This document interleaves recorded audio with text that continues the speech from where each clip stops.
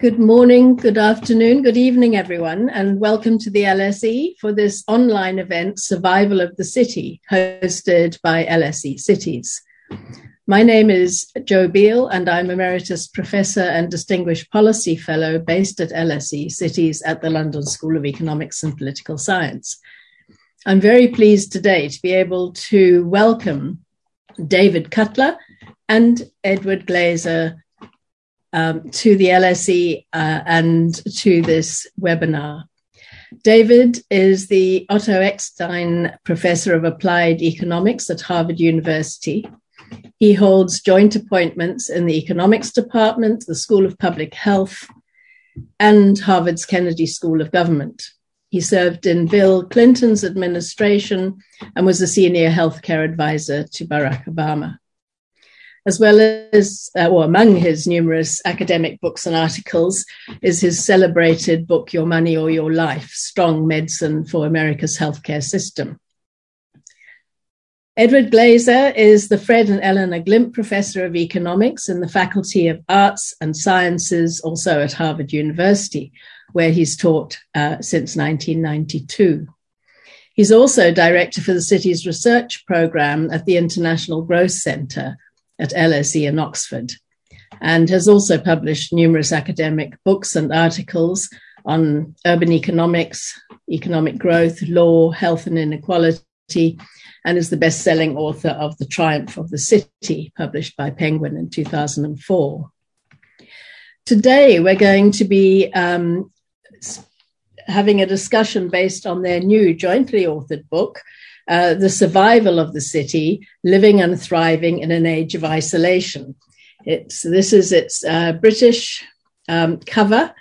I think it might be different for the American edition. I've read it and I'm fascinated and looking forward to this discussion very much indeed. The book brings the tools of economics to debates that have been raging over the last year and a half at least, about urban life and death during the pandemic. And indeed, echoing the late Jane Jacobs and her book, The Death and Life of Great American Cities, brings a deep policy engagement and understanding to this period of uncertainty facing our cities. I'm going to hand over to Ed and David in a moment, but first just to say for the Twitter users in the audience, the hashtag for today's event is hashtag LSE post-COVID with LSE and COVID in capitals. It's an online event that's being recorded and will hopefully be made available as a podcast, subject to no technical difficulties. As usual with LSE events, there will be a chance for you to put your questions to David and Ed. To submit your questions, please use the Q&A feature at the bottom of your screen. Questions will be submitted to me and I will pose as many as I possibly can to the speakers. Let us know your name and affiliation because we're particularly keen to hear from our students and alumni. I'm now delighted to hand over to Ed, first of all, who's going to kick us off. So over to you, Ed. Thank you so much, Jo. I'm so glad to be here. I'm so grateful to LSE Cities for hosting this and to the LSE in general. I'm especially grateful to everyone who is spending their time with us today. So if I were giving this talk in 2019 or earlier, I would have started with something about the remarkable resurgence of cities like London since the difficult times of the 1970s and 1980s, and their comeback and the associated ails that come along with that comeback, especially the lack of affordable housing that stems from an unwillingness to allow more growth, to allow more building. Yet in 2020, we were reminded that there are many demons of density, and the most terrible of these is contagious disease. Plague has been with urban areas for at least 2,500 years. The plague of Athens is the first well-documented, well-described urban plague. And that great outbreak struck down a city that was really doing everything one could possibly have hoped that a city would do, right? In terms of creating collaborative networks of genius. It's just impossible to beat 5th century Athens, which gave us democracy, which gave us great sculpture and architecture. It gave us philosophy. It gave us math. It gave us history itself, right? And it flourished at the center of the Mediterranean world. Yet, unfortunately, all of that success, economic and military, excited the rivalry of Sparta. And when Sparta demanded that Athens step down, Pericles refused, and the Peloponnesian War was on. This was the backdrop for the plague of Athens. For Pericles had a cunning military plan that involved bringing in the Athenians behind the walls of the city, which would hopefully protect them from the Spartan warriors, and then sending out the Athenian fleet to harass the coastline of the Peloponnese. Militarily, the plan worked beautifully, but a virus or bacteria can get in even when a Spartan hoplite cannot. And so disease entered through the port of Piraeus, laying waste to Athens. Thucydides was there, and he describes so vividly a society gone amok, right, as deaths just came in a mysterious and awful way, killing perhaps 1/4 of the Athenian population in 2 years. Athens survived, of course. It soldiered on for another quarter century before finally being defeated by Sparta. But in some sense, its place at the center of the Mediterranean world would never quite resume. Right? It would eventually move from being, let's say, the New York City of the Mediterranean to perhaps being the Boston or perhaps even the Cambridge, Mass of the Mediterranean. And its glory would never quite be rekindled. An even more plague struck Constantinople in 541 CE, when Yersinia pestis, the Black Death, made its first appearance on European shores, arguably being the force that stopped Justinian's attempt to reimpose the Pax Romana on the Mediterranean world. And as it came for century after century, in some sense destabilizing the whole West and plunging us into centuries of rural poverty, feudalism, and warfare. But for most of the past 650 years, our cities have been far more robust to urban disease. In the 3rd chapter of the book, we tell the story of how in the 19th century, cities not only survived the coming of pandemic, but actually, thrived.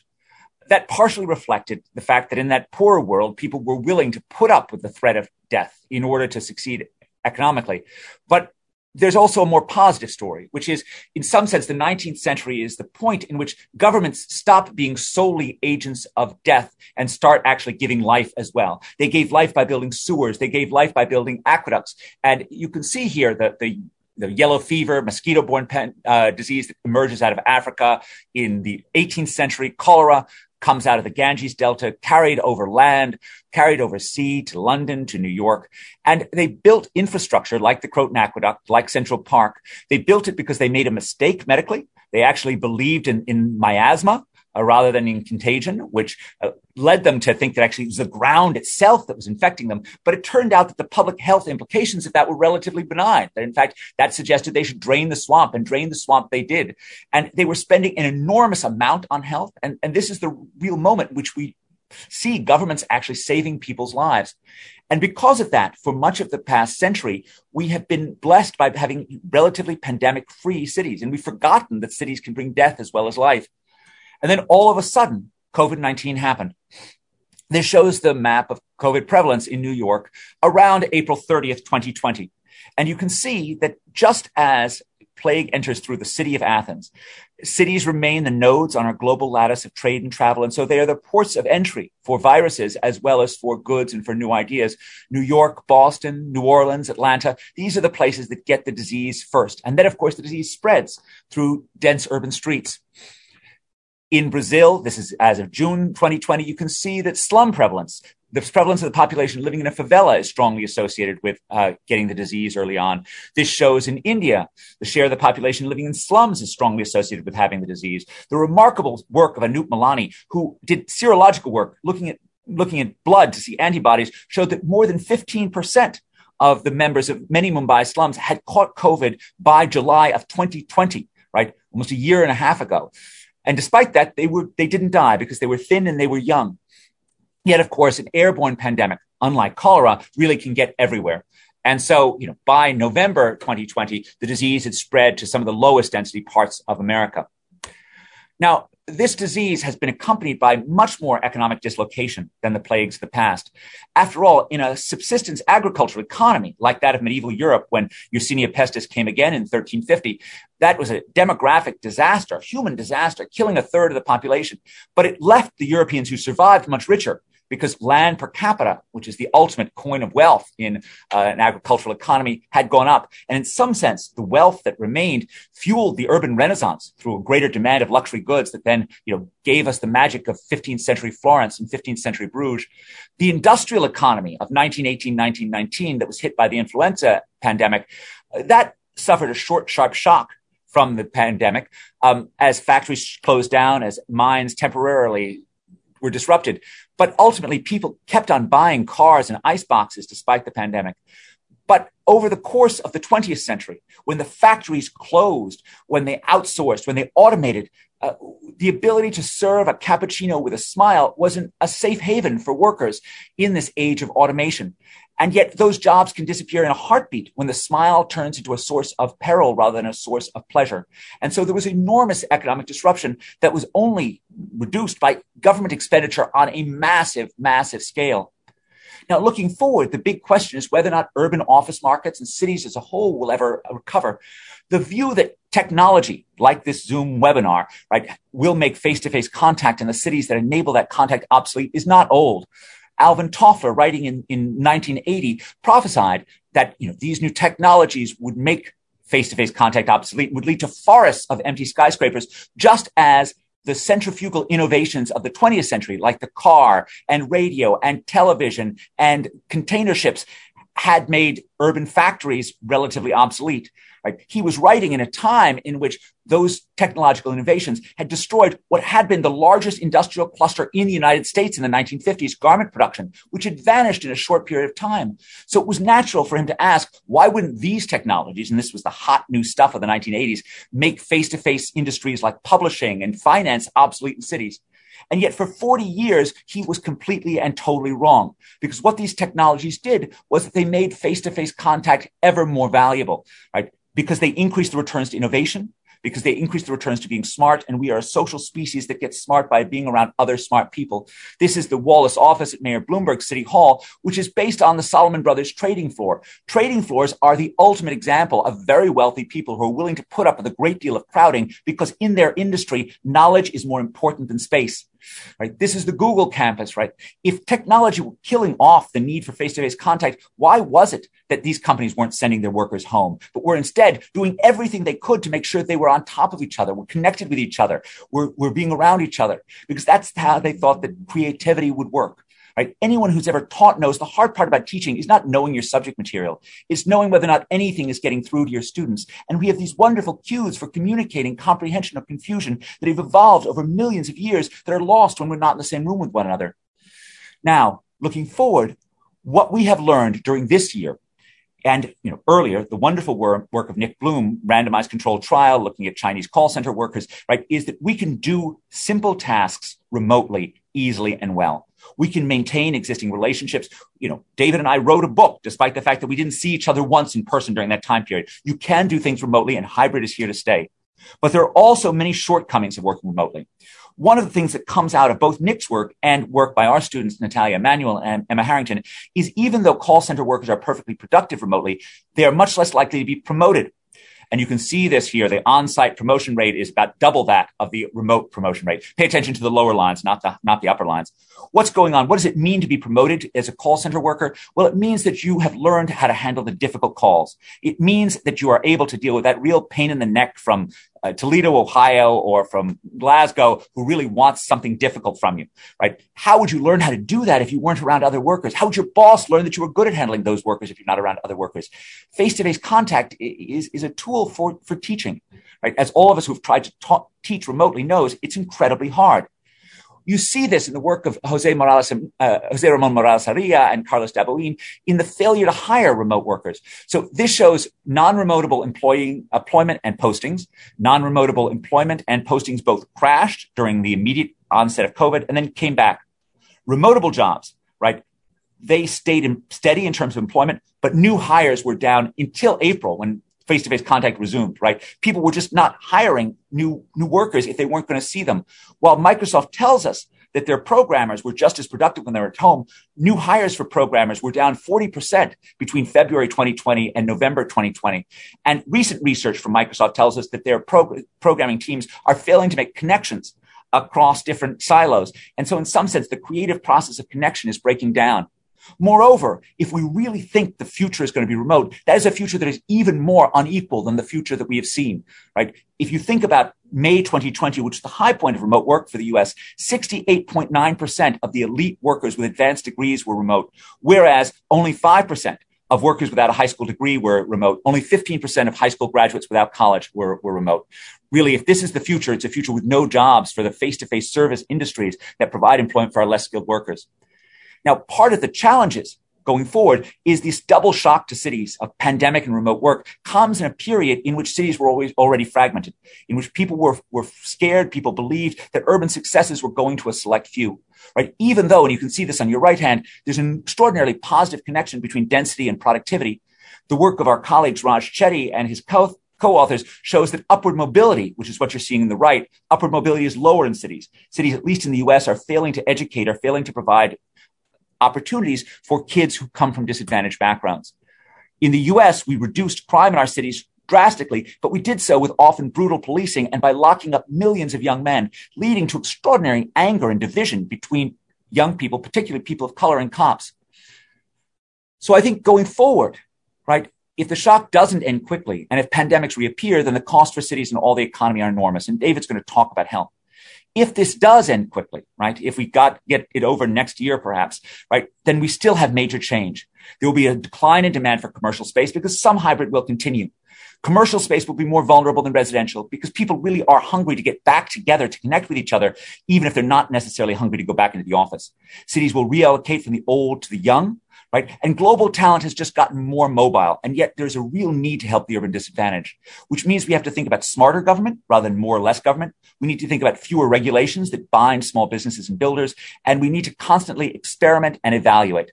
And just finally, right, cities have been far worse than this, right? And they have come back. And cities, especially London, will survive this one as well. Over to you, David. Thank you, Ed. Thank you to LSE for hosting this, to Joe and everyone at LSE for hosting this. I want to pick up on some of the themes that Ed raised, and in particular, to pick up on the theme of pandemic. Let me just make sure you can see this first. Okay. Ed really raised the point, which is absolutely true, that an enormous impact, an enormous influence on the future of cities is going to be pandemic disease. That if we can control the era of pandemic disease like we did a century ago, then we're poised to have enormous urban growth. That's not going to solve all problems, but it'll help solve the problems. And conversely, if we're in a situation where pandemic is going to become more common and increasingly so, then that's going to just put extra strain on cities, on everything about country, but particularly about cities here. The thing is, as everyone well knows, is that pandemics have become more common over time. They used to be much deadlier because we didn't know what to do about them, both in terms of prevention and treatment. But now they're becoming more common, and that's in part because a disease that spreads anywhere in the world can go anywhere in the world, that starts anywhere in the world can go anywhere in the world very rapidly. So SARS, for example, started in China and it spread around the world within a matter of days. That's not the only one, of course. Before COVID, there was SARS and there was MERS, there was HIV/AIDS, which of course is remains a huge problem around the world. There are various influenzas, H1N1 and so on, all of which have the feature that they spread quite rapidly and more rapidly than the tools that societies have developed to prevent those spreads. So the part of what we do in the book is we try to look at what is it that countries can do about it. And before trying to look at that, I just want to make one comment, which is, we're going to have to spend money to address the issue. And the question is that money going to be well spent? The thing about pandemic disease is that the cost of a pandemic is enormous. So these are from calculations that I had done with Larry Summers for the US economy, where we had estimated that the cost of COVID-19 was going to be about $16 trillion by the time all was said and done. I don't want you to take a specific value, that's roughly, close to a year's worth of GDP, roughly $200,000 for a family of four. That includes both economic loss and health loss. I don't want you to take this as a hard and fast number. What I want you to take from this is that the cost of pandemic are enormous. And in many ways, indeed, the way that I think about some of this is that a lot of things that people do now have become luxury goods, particularly services have become luxury goods.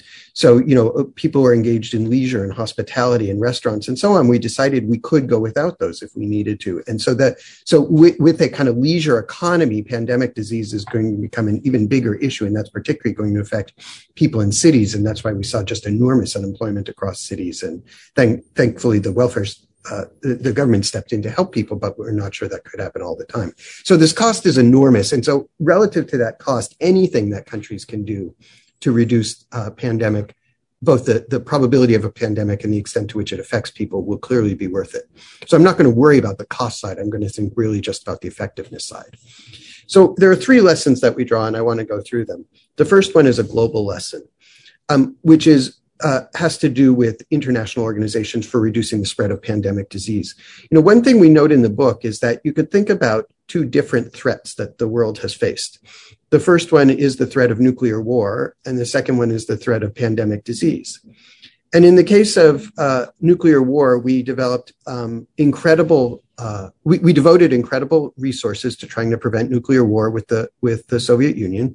We set up a whole structure through NATO to prevent war, and that was very successful. And sort of giving a well-funded, not exorbitantly funded, but a well-funded organization that had a very clear mission, which was to prevent war, not to appease anyone's psyche, but to make sure the world was safe from pandemic disease, from nuclear war. In the case of pandemic disease, surely that is now a bigger threat than nuclear war is, whatever you think of the risk of nuclear war. Surely pandemic disease becoming worse is an even bigger threat. And yet the institutions have not evolved. So we do have a World Health Organization, which performed relatively poorly during COVID, as it performed relatively poorly during the Ebola outbreak roughly a decade ago in West Africa, in part because it's beholden to member states for countries in the way that NATO needed the money, but the money was secure, so it didn't have to worry about offending countries.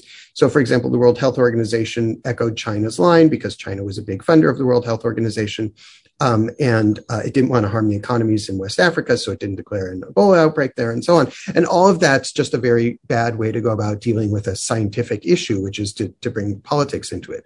We need to be able to police countries, that is, make sure they're doing things that are low risk and not doing things that are high risk, promote sanitary interventions like clean water and sewers, what the rich world did a century or two ago, regulate human animal interactions, monitor outbreaks, all sorts of things about containment and isolation and so on. And that's going to have to happen by rich countries paying into an organization that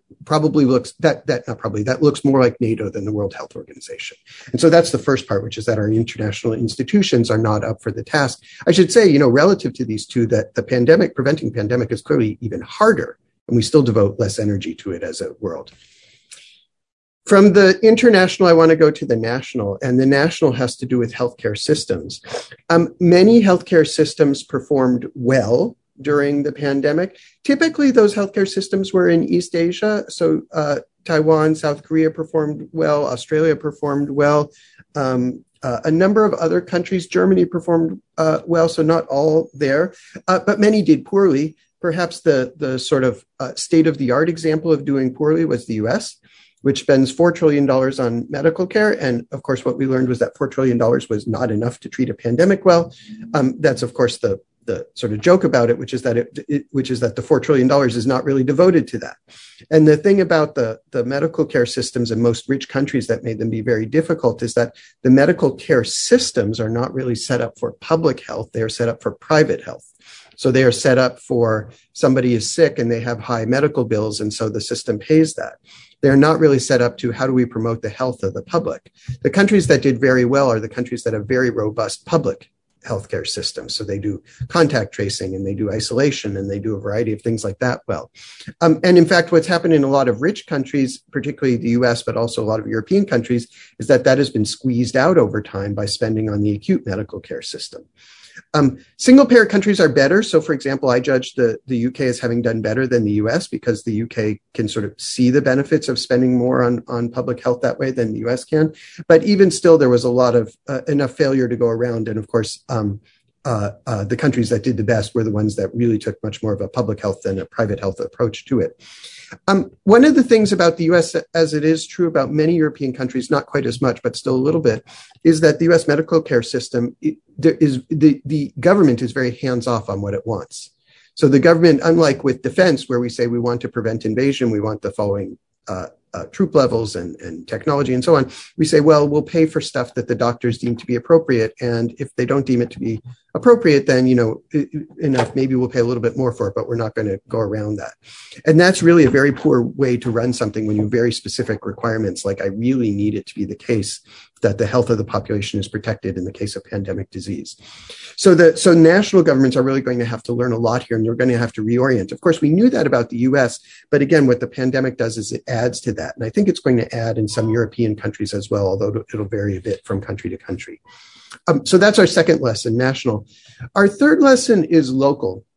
And that has to do with the variability of health, not just across large areas, that is, Europe versus sub-Saharan Africa, or the US versus Latin America, and not just across country like Northern Europe versus Southern Europe, and not just within regions of the country like London versus areas outside of London, but even within every area. So I'm showing you here two maps. One is New York life expectancy and one is London life expectancy by area. The London one is sort of like a tube map, and the New York one is sort of like a census tract map. And in each of them, you can go roughly 10 miles, roughly 10 minutes, and reduce life expectancy by roughly 10 years. And that's just really extraordinary, and it's extraordinarily telling.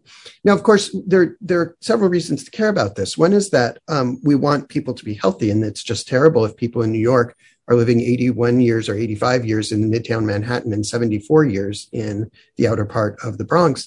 But the other reason to care is that poor health anywhere is a cause of disease everywhere. So it turns out, even though people in Midtown Manhattan do not interact on a daily basis, do not go into Brownsville, that's the area with very low life expectancy in the Bronx.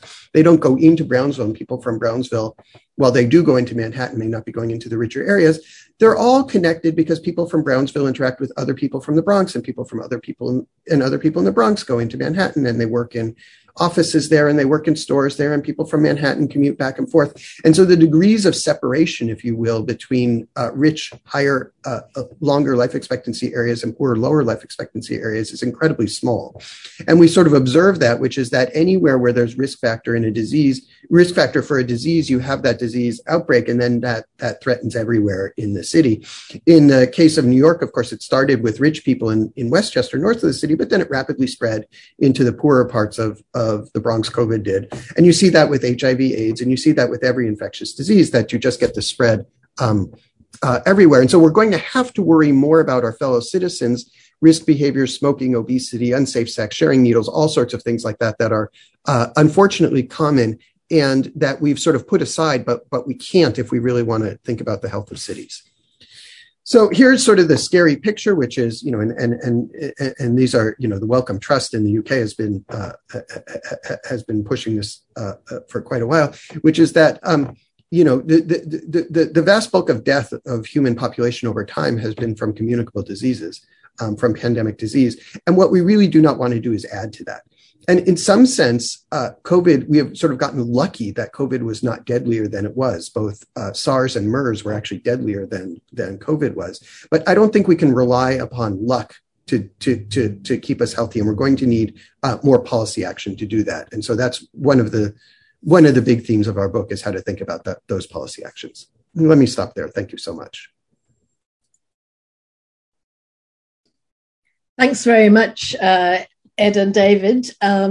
Fascinating, thought-provoking, frightening but a message of hope there. And that would be my first question to you.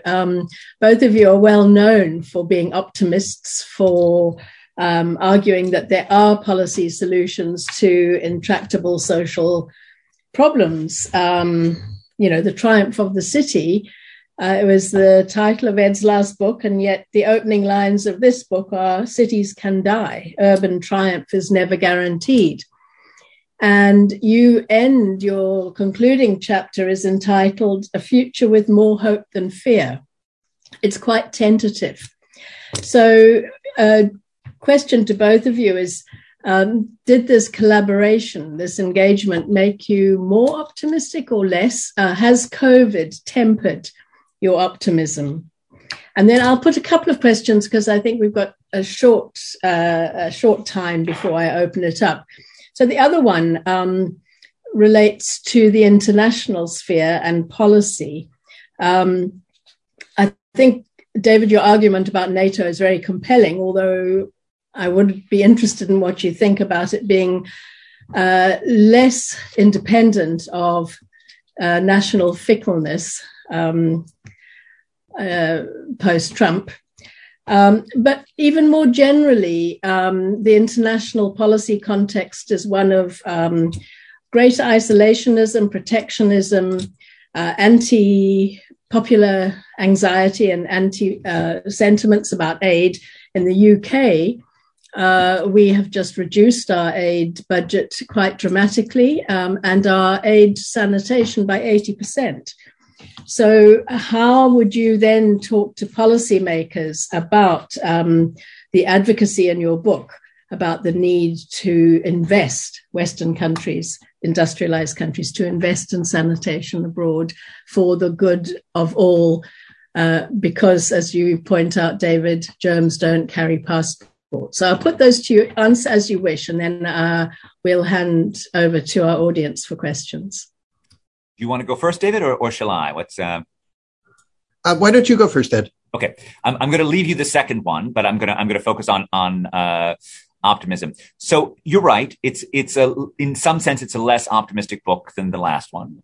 It's less celebratory, but I am still deeply and fundamentally optimistic about the amazing things that happen when people connect with each other in cities. And in some sense, our collaboration only reminds me of how much I have to learn from David, as much as I have to learn from so many people. And that's fundamentally the greatest thing about cities, is our ability to learn from other people. But there is certainly more anger in this book. And there is anger about policies and implementation of policies that have badly failed our cities, and particularly the most vulnerable members of our cities. It doesn't mean that there aren't solutions. We think there are the solutions, but we are both, I think, it's fair enough to say, frustrated about the relatively slow progress on them. To take one example, I've been on the sidelines of American education reform for the last 20 years. And I would say in the early 2000s, I was much more hopeful about America's big city school systems actually making meaningful reforms and changing things.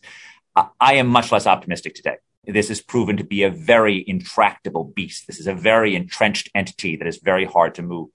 And so we still think there are things to do. There's still things for the federal government to do, but they have to be smarter. They have to be slyer, right? They have to involve workarounds like vocational training program that teaches people how to be programmers or to be plumbers, right? Does so outside of the existing school system, after school, on weekends, on the summer, competitively source it, have pay for performance. You can have competition, right? You can have for-profits provided. You can have trade unions provided. You can have community colleges provided, right? But, you only pay for performance. And the beauty of vocational training is you can tell whether or not, someone has learned how to program at the point of graduation. So you really can pay for performance.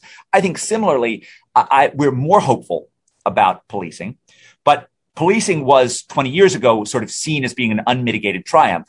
But I think, and I said this in Triumph, although I felt the need to strongly restate it, that it was a very half-won triumph, right? It was a triumph of safety, but only won at the expense of locking up millions of young men and treating millions of others with far too little respect and decency on the street, right? That only changes if we have meaningful police reform that actually prioritizes a dual mandate, which you've actually always had in the UK. So this is a much less relevant thing for the UK, but we've got to expect our police in the US not just to prevent crime, but also to treat every American, right, of whatever color, with, kindness and the respect that they deserve. And of course, I will not talk about the failures of a system that can spend $4 trillion and come up with this muck. And I'll hand it over to David on this. It takes talent to do that, Ed. It's really very difficult to spend $4 trillion and not get, and just have so much of it go for so bloody little.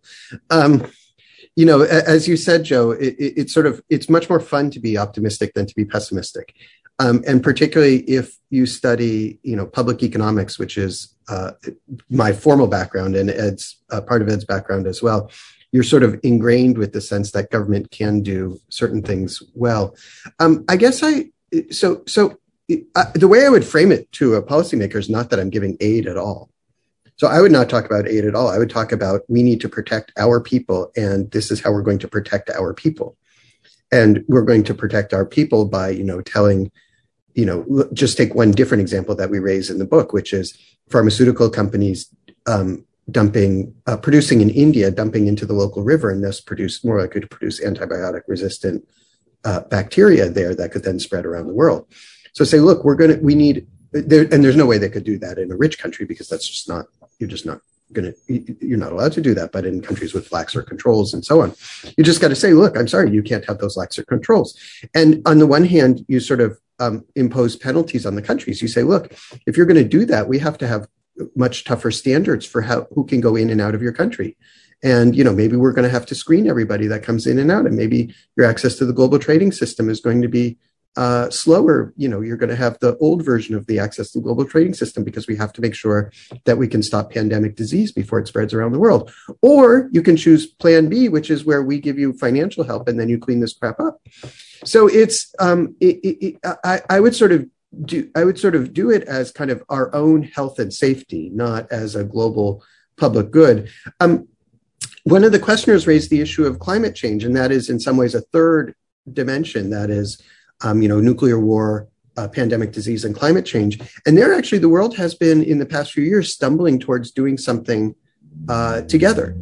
And, there are now various countries that get together and stuff. So it's not been pretty, but it's been progress in the right direction. I think we're behind that in pandemic health because we sort of coasted for so long, and we're going to have to catch up and hopefully leapfrog there. But I think posed, maybe I'm too optimistic, but I hope that posed the right way, it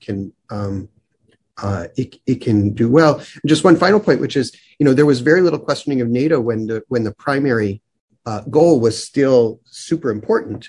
And it's only after it's so successful that people then sort of say kind of naturally, like, do we still need this? What is it still doing? Stuff like that. And that's totally reasonable thing to do. But I'm sort of struck by how much uniformity there was while the threat was still real. Thanks, David. So we've got lots of questions coming in. There's two that I'm going to toggle, and I think probably for Ed. Saba Haroon, who's a prospective LSE student, says, I'm curious as to how you believe urban planners could contribute to reducing these impacts during this age of isolation, when we don't utilize public spaces due to self-isolation. And then Ricky Burdett, who's the director of LSE Cities and well known to you, asks, did your research suggest that any particular model of urban governance was more effective in responding to the challenges of the pandemic? And then to David from Marianne, an LSE alumnus, building on Joe's point, in many countries we see a populist backlash against actions by multilateral organizations. What do you think would be ways for a new international organization to be developed to counteract the problem and to still have impact? So perhaps you could be going along with those, and I'll collect some more. Sure. I'll begin with my old friend, Ricky, and thank you so much for watching. In terms of national government, I mean, David already alluded to the tremendous differences that we saw in the quality of particularly East Asian governments. But, I think we also want to call out, we treat Jacinda Ardern of New Zealand as a hero as well. And the thing that we think is really important about the New Zealand example is that when she locked down the country, she tested the asymptomatic. and she only reopened when she knew the disease had gone, right? That shows a reliance on science, and where science really means that you have the humility to learn. It means not knowing all the answers to begin with, but recognizing that you need to actually go into this with knowledge. So, the governors of Florida and Texas, they reopened too, but they reopened on a prayer, right? And they launched themselves into a massive summer wave of it last summer. And so the recognizing the limits of your own knowledge really was a crucial element to this. In the US, it was states that really made the difference. It was state policies that mattered rather than local policies. Cities had relatively little choices or impact over things. And most of the local regulations on letting people move around or not didn't have much of an impact, both in the US and Brazil, where I've also done work on this. Pretty much people stopped moving around out of fear, not out of local regulations, and the local regulations ended up being fairly irrelevant. So it was, in the early ages of the pandemic, there was this big, angst-ridden policy discussion as to, do we preserve the economy and do we preserve our health? The truth of the matter is they never had that option, right? People were going to stop going out regardless of what the rules were, and they didn't need to spend so much time on it. I will say in terms of state governments in the US, right, the one obvious policy thing that we screwed up on in America was we failed to protect the nursing homes, right? And that should have been obvious by March. We already saw from the Italian data that age was brutal. We didn't focus enough on obesity because America has a unique obesity problem, but that was the other comorbidity that was particularly terrible. But we really should have from the beginning made sure we protected the nursing homes. And, if we had to pay our, underpaid nursing home workers triple pay, quadruple pay to make sure that they stayed at one nursing home, didn't traipse around the disease from nursing home to nursing home, that would have been worth it, 100 times over in terms of life saved. In terms of urban planning, I think, many features of space have, proven incredibly important on this. I don't think we have the same absolutely critical role of urban infrastructure today that we did during the 19th century, where in a waterborne pandemic, right, the sewers were just absolutely vital. In a mosquito-borne pandemic, getting rid of swamp was absolutely vital. Here, it's not quite as vital with airborne pandemics, but it still can make a huge difference. And I think in terms of the things that we saw and that we observed that were really special, right? Having some urban parks was just great. People really needed the space to get around. It was having open air seating for people to eat was just great. Having piazzas was just great. And getting rid of cars was something I think that all of us who are urbanists really relished at this moment. I think one thing that came out of the pandemic, though, that I really want to push back on is the idea of a 15-minute city being a new paradigm for urban planning. And I want to stress that when I think urban 15-minute city, I think of the ghetto walls rising ever higher in American cities. I think of locking up the townships in South Africa, right?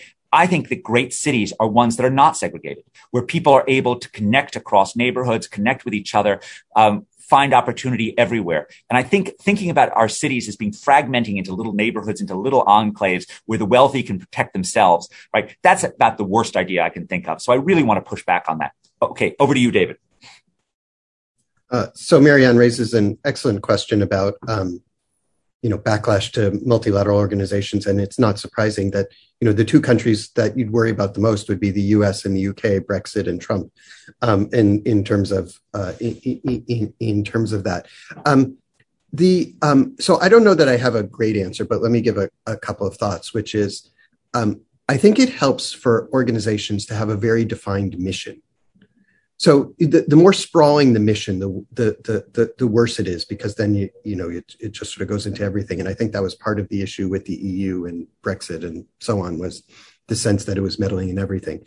So I obviously you know better than I, but so I think that's part of it. And I also think it helps if the budget is sufficiently secure that you're not worried about, if I offend this particular member state, then my budget's going to be cut and so on, that it has to be on solid enough ground and muscular enough, but not so expensive. That is, NATO was never that expensive. It was always going to use troops and resources from the countries and so on, not build a parallel system to that. Had we had no successes to look at, I think this would have been much more pie in the sky, but there are successful multilateral institutions. They to some extent they break down over time, and that probably reflects maybe the need for them isn't there as much, or overreach on their part. So I think starting off focused, and then the other thing I would say is there's a real distinction between sort of technical aspects and more, I'll call them political aspects, but really sort of, the technical mission of what one does and then all the stuff around that. And those organizations that have been most successful in the US are things that really have a technical mission. People are upset about our Centers for Disease Control and our Food and Drug Administration, but at least they understand that those are a bunch of scientists trying to make scientific assessments. And that's part of the key for this is that, be seen and really be doing just the scientific part of it and not try to intermingle that with other things. Thanks for great answers and much more food for thought. We've got a question coming in from Zain Pimpakun from the Asia Institute of Technology. Thanks for your great presentation. I wonder what the shareable lessons to be learned are from different kinds of disasters, and are there opportunities as well as challenges coming out of these disasters? From Alessio at the Development Planning Unit at the Bartlett School of Architecture, on the inequality of the remote workplace, should we recommend more or less technology in the workplace? Do you think we should do more to bridge the digital divide or focus on policies for better, good jobs in the first place, like better sick pay, contracts, and so on? So do you want to have a go at those, and then I'll collect some more for you? Let me do one on the opportunity side, just to, you go ahead, David. Just to barge into Ed's domain for a second, and then we'll see if Ed agrees with this. And it's about what happens if businesses are using less of downtown. What happens if, businesses decide to stay, people don't need to come in every day. Maybe they need to come in half the time. So suppose big businesses cut their footprint by 20 or 30% in a big city. What would that mean? And Ed and I went back and forth on this a lot. And I kept saying, Ed, wouldn't this be disastrous? And so on. And Ed kept telling me, no, you're wrong, David. And then he sort of convinced me. So let me tell you what it is that he convinced me of. He said, look, suppose that big businesses sort of got out of cities a bit. Well, there are at least two other things that could happen. One is, you could have more small business startup, like small businesses priced out of many cities, London and Boston and New York and San Francisco. You can't start a small business. Anything that requires any space, you can't afford the space for it. So as you free up that, maybe you get space for that. And second, by the way, David, he didn't add, you idiot, but this is clear what he was thinking. But second, David, we have a housing shortage. And, here we have lots of young people who want to live in cities. And of course, they can't live in San Francisco because you have to be a bazillionaire to live in San Francisco. And they can't live in London, and they can't live in New York, and they can't live in Boston. And so they're being pushed out in the edges. And then you're having all these fights at the edges of cities about who's allowed to be there and what type of neighborhood it is and so on and so forth. And maybe freeing up some of that space will allow some of those people to live there. So any city where there is alternative use that's readily available, I think this does create an opportunity to say, I don't want, David Cutler to effectively have two places in the city. One is his home and one is his office. Maybe he only needs 1.4 areas in the city. And then maybe that extra 0.6 can be used for other purposes that would be really quite valuable.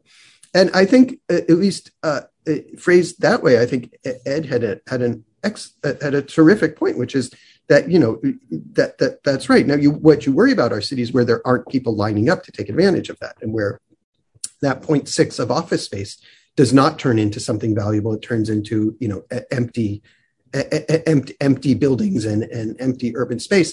But in the absence of that, there's, I think, a lot of opportunity that's there.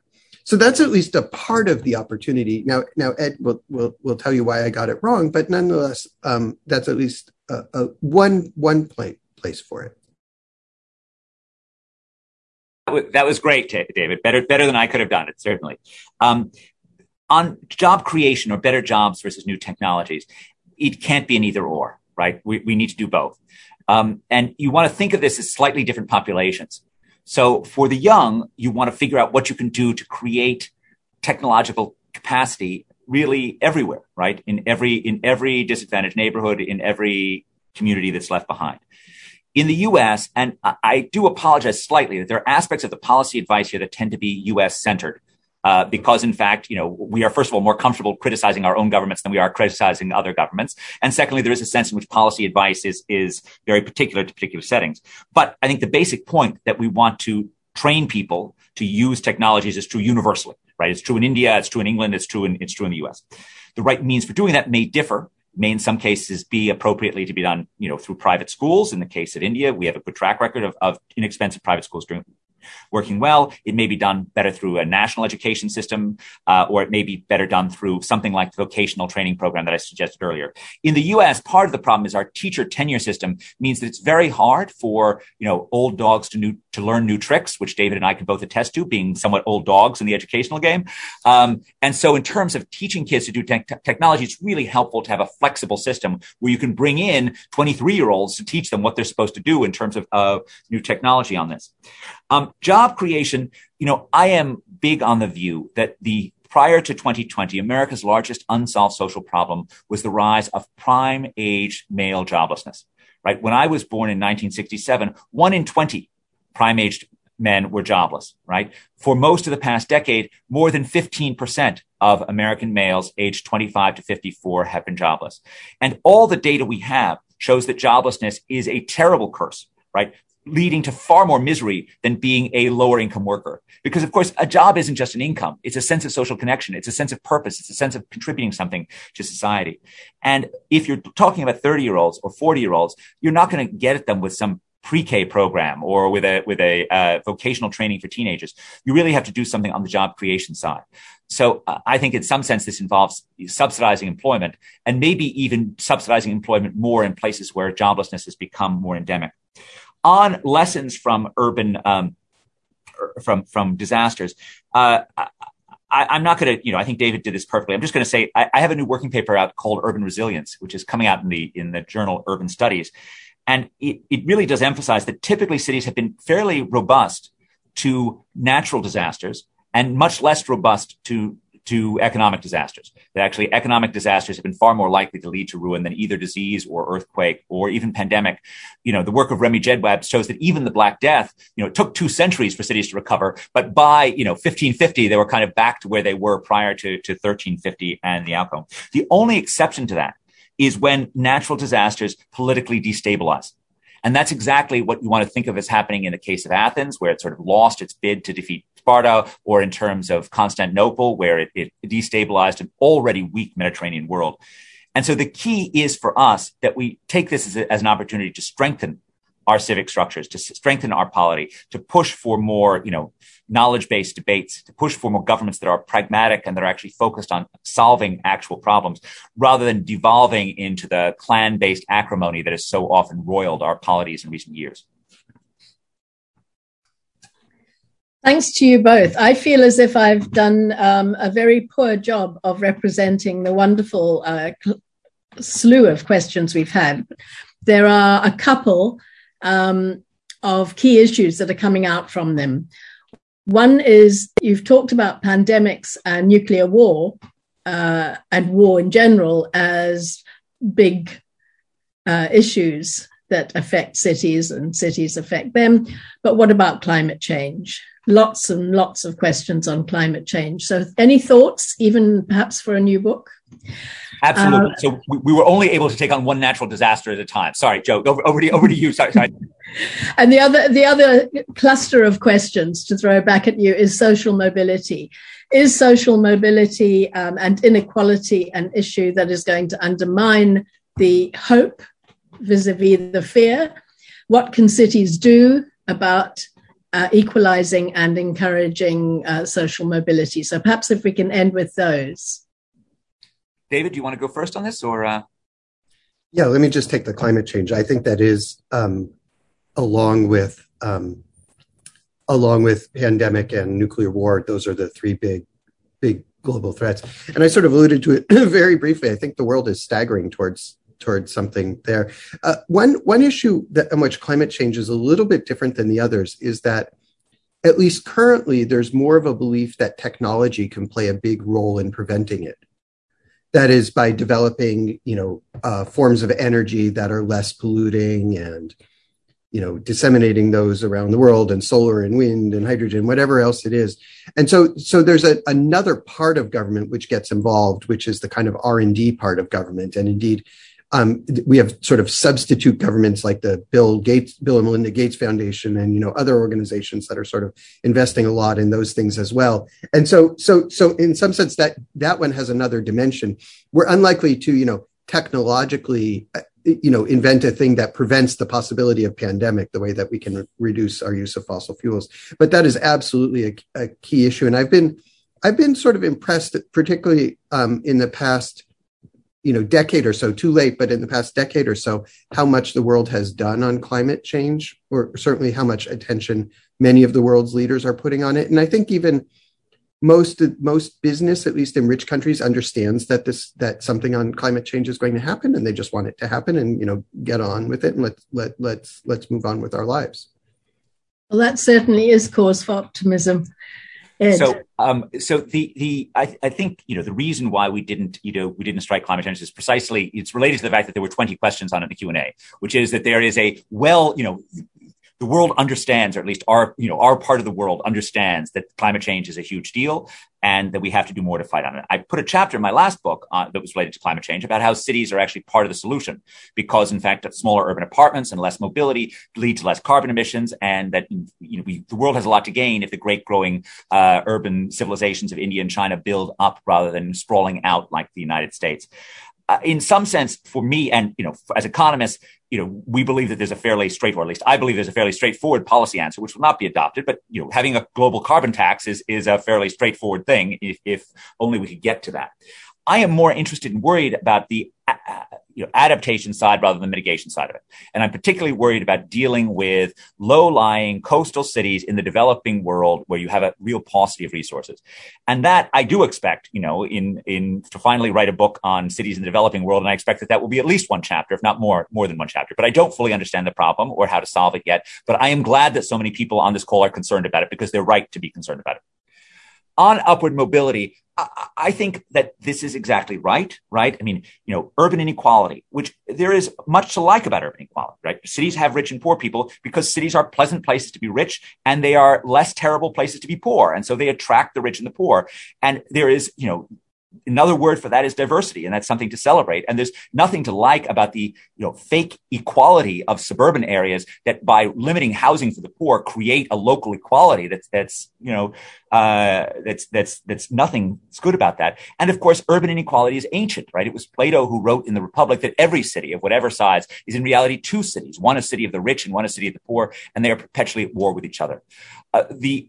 However, this inequality is only bearable if cities are fulfilling their historic mission of turning poor children into middle income and wealthy adults. And they are clearly doing too little of that. I think education is one part of that, but entrepreneurship is another. And I think, one of the things that we push in the book is allowing more freedom to flourish. It is outrageous in the US that we regulate the entrepreneurship of the poor so much more than we regulate the entrepreneurship of the rich. You can start your internet phenomenon in your Harvard College dorm and have 1 billion users and have possibly swayed an election before you have any regulators who think about you. On the other side, if you want to start, your grocery store that sells milk products 5 blocks away, you have 15 permits to get through. That's an outrage. And we really have to make sure that we've made it possible for urban genius to flourish. And yet I want to just end by noting that cities have been enabling collaboration, enabling miraculous things, miraculous insights, miraculous teamwork, miraculous creativity for thousands of years. And the age of urban miracles is very much not over. That's a great note to end on, Ed. And thanks to both of you, Ed Glaeser and David Cutler, for fantastic presentations, wonderful discussion. It's been a great pleasure for me to chair it, a wonderful opportunity for all of us and the very large audience on the webinar. Thanks to all of you in the audience who've joined us. And we're very grateful to our two very eminent and engaging speakers to find time in your busy schedules to speak about your new book with us. And that can be found, if you're interested in the book, on the event listing. So thank you very much indeed to all of you.